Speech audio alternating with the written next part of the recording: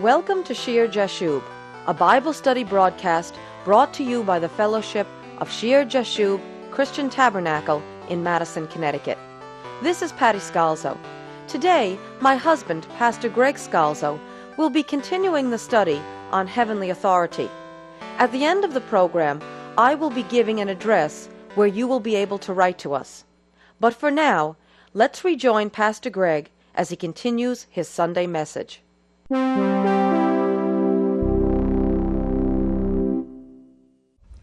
We have been conducting this series on heavenly authority. The first thing we did was to go back into the Old Testament and have a background study under the Old Covenant. And that brought us to the section on the priests and the Levites. And we studied about the Levitical system and the priest, the high priest, in some detail. And then we looked into the New Testament and we saw how it applied to us today under the New Covenant. And we studied the high priesthood of our Lord Jesus Christ. We left off, though, talking about the return by some traditional Christian churches and by some Christian cults toward a pseudo-Levitical system, almost as a push or a movement that develops over time to bring us back under some type of Levitical law or pseudo-law with temple practices, a separated priesthood, liturgies and ceremonies and rituals. And we talked last time about the teachings and the traditions of men versus the commandments of God. A quick review, in Galatians chapter 3, in chapter 3 verse 24, Paul spoke about how the law was our tutor or our child conductor or our guardian, kept for the faith which would afterward be revealed in us. The law was our tutor to bring us to Christ, that we might be justified by faith. And he talks about how when we're children, the child does not differ from the slave, though he is master of all, and is under guardians and stewards until the time appointed by the Father. And he says, even so, when we were children, we were in bondage under the elements of the world.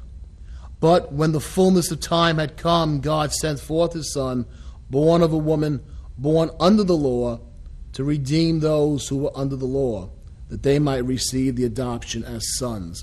So Jesus, born under the law, redeemed us, purchased us back to God when we were still in bondage to the basic principles, the basic elements, the rudimentary principles of this world, the law of sin and death, that we sin and we break the righteous requirements of God's law, and we bring a penalty of death upon ourselves. And really the Mosaic law could not stop that, but rather it restricted it. It attempted to restrict it, and it pointed to us the way to salvation by showing us all to be sinners. He goes on to say in verse 9, but now after you have known God, or rather are known by God, how is it that you turn again to the weak and beggarly elements, to which you desire again to be in bondage? You observe days and months and seasons and years. I am afraid for you, lest I have labored for you in vain. And you see again the return to want to go under some type of system, religious system, to go back under the basic elements of the world. And Paul is afraid because they're the weak things, and we're turning back to them and away from God. So this movement towards some type of legal system was there even in the very early time of the church. In Colossians chapter 2 and verse 8, Paul said, beware lest anyone cheat you through philosophy and empty deceit, according to the tradition of men, according to the basic principles of the world, and not according to Christ. And then he goes on to say in chapter 2, verse 20, therefore, if you died with Christ from the basic principles of the world, why, as though living in the world, do you subject yourselves to regulations. Do not touch, do not taste, do not handle, which all concern things which perish with the using, according to the commandments and doctrines of men. These things indeed have an appearance of wisdom and self-imposed religion, false humility, and neglect of the body, but are of no value against the indulgence of the flesh. They do nothing to change the person. They're outward rituals. They're busy work. It looks like you're being a humble person, but it's false humility. It's self-imposed religion. It's the traditions and teachings of men. It's not the commandments of God. God gave the Levitical system once for a purpose. And when Christians attempt to reestablish a pseudo-Levitical system with rules and regulations about eating and rituals and ceremonies and holidays and feasts and festivals, and use them as the core of the religion, they supplant the gospel. They make null the message of Jesus. And the people who are so busy doing these things may forget even what it means to be born again right in the middle of a Christian church. That tendency of the devil to try to obscure the gospel, the tendency of human nature to try to build religions and rituals and teachings and trappings and traditions, will push the gospel away, and those that recognize their lack of worth, not hearing the gospel of Jesus, will hope these things will help them work their way to God. And those that think they're so good on their own will say, look at me, I'm a good person. I keep this observance. I do that ritual. I keep that tradition. Never knowing the message of repentance in Christ Jesus. Now that's a review of what we talked about last time. Here's the revelation. If we go back under the law, or some quasi-pseudo-law, it's an act of faith. Now, it's a lack of faith. It's a lack of faith in Jesus and what he does for us, but it's an act of faith. We're saying we want to be under law. And so by faith, we are allowing the basic principles, the elementary, rudimentary principles of what the human race is like, to come in all over again.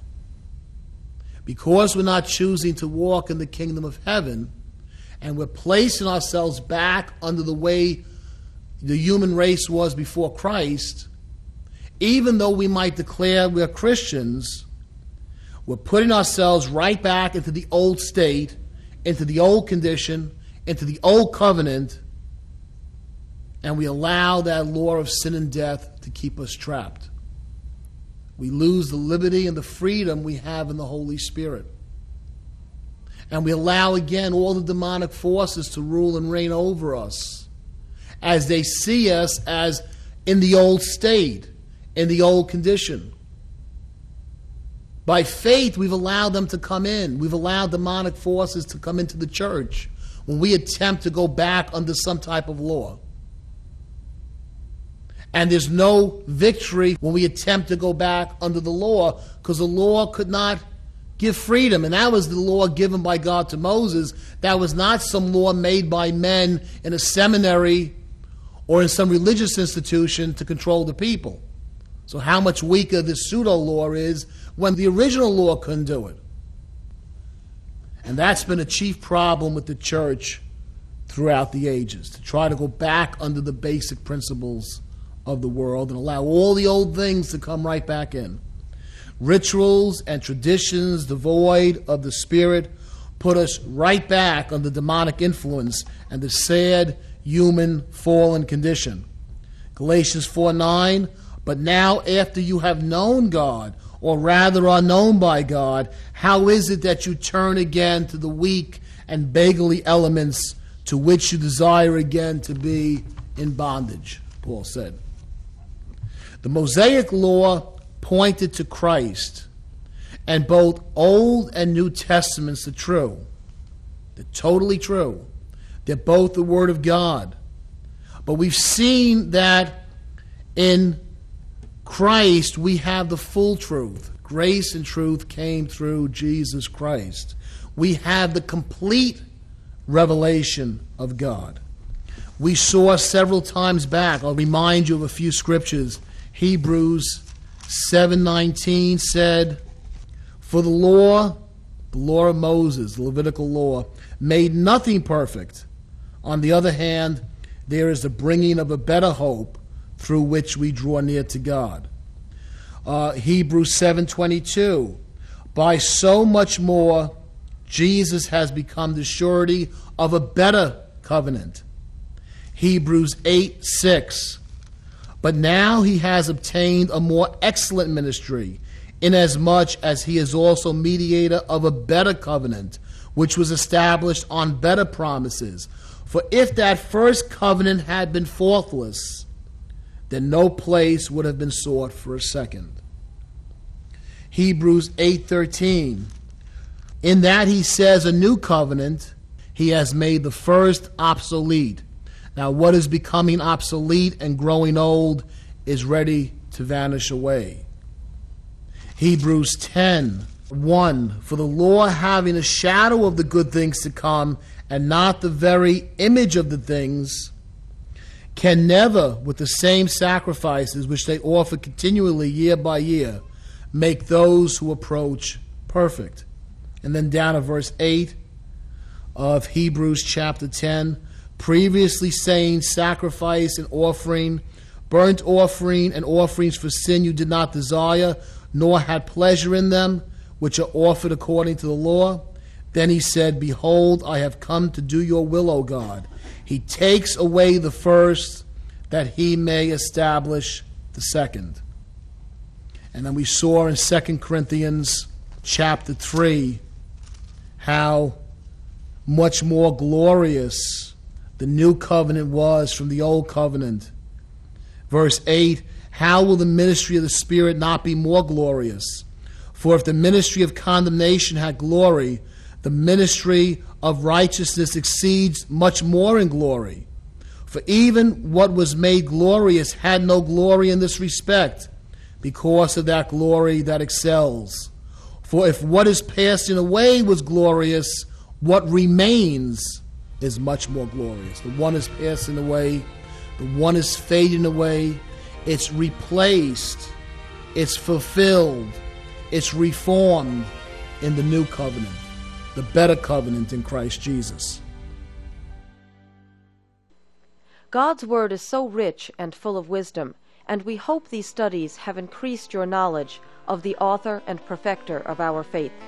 If you have any comments, or if you feel led of the Lord to help support our church fellowship, please send all correspondence and donations to Shear Jashub Christian Tabernacle. That's spelled SHEAR-JASHUB.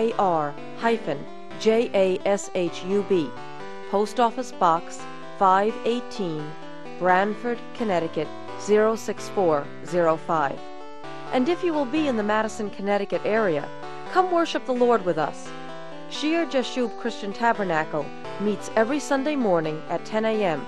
in the upper room of the Memorial Hall on Meeting House Lane in Madison, Connecticut. Take I-95 to exit 61. Go south to Route 1. Turn right, and at the next light, turn right again. We are in the yellow brick and white building. Please join us for our next broadcast of Shear Jashub, which in Hebrew means, a remnant shall return.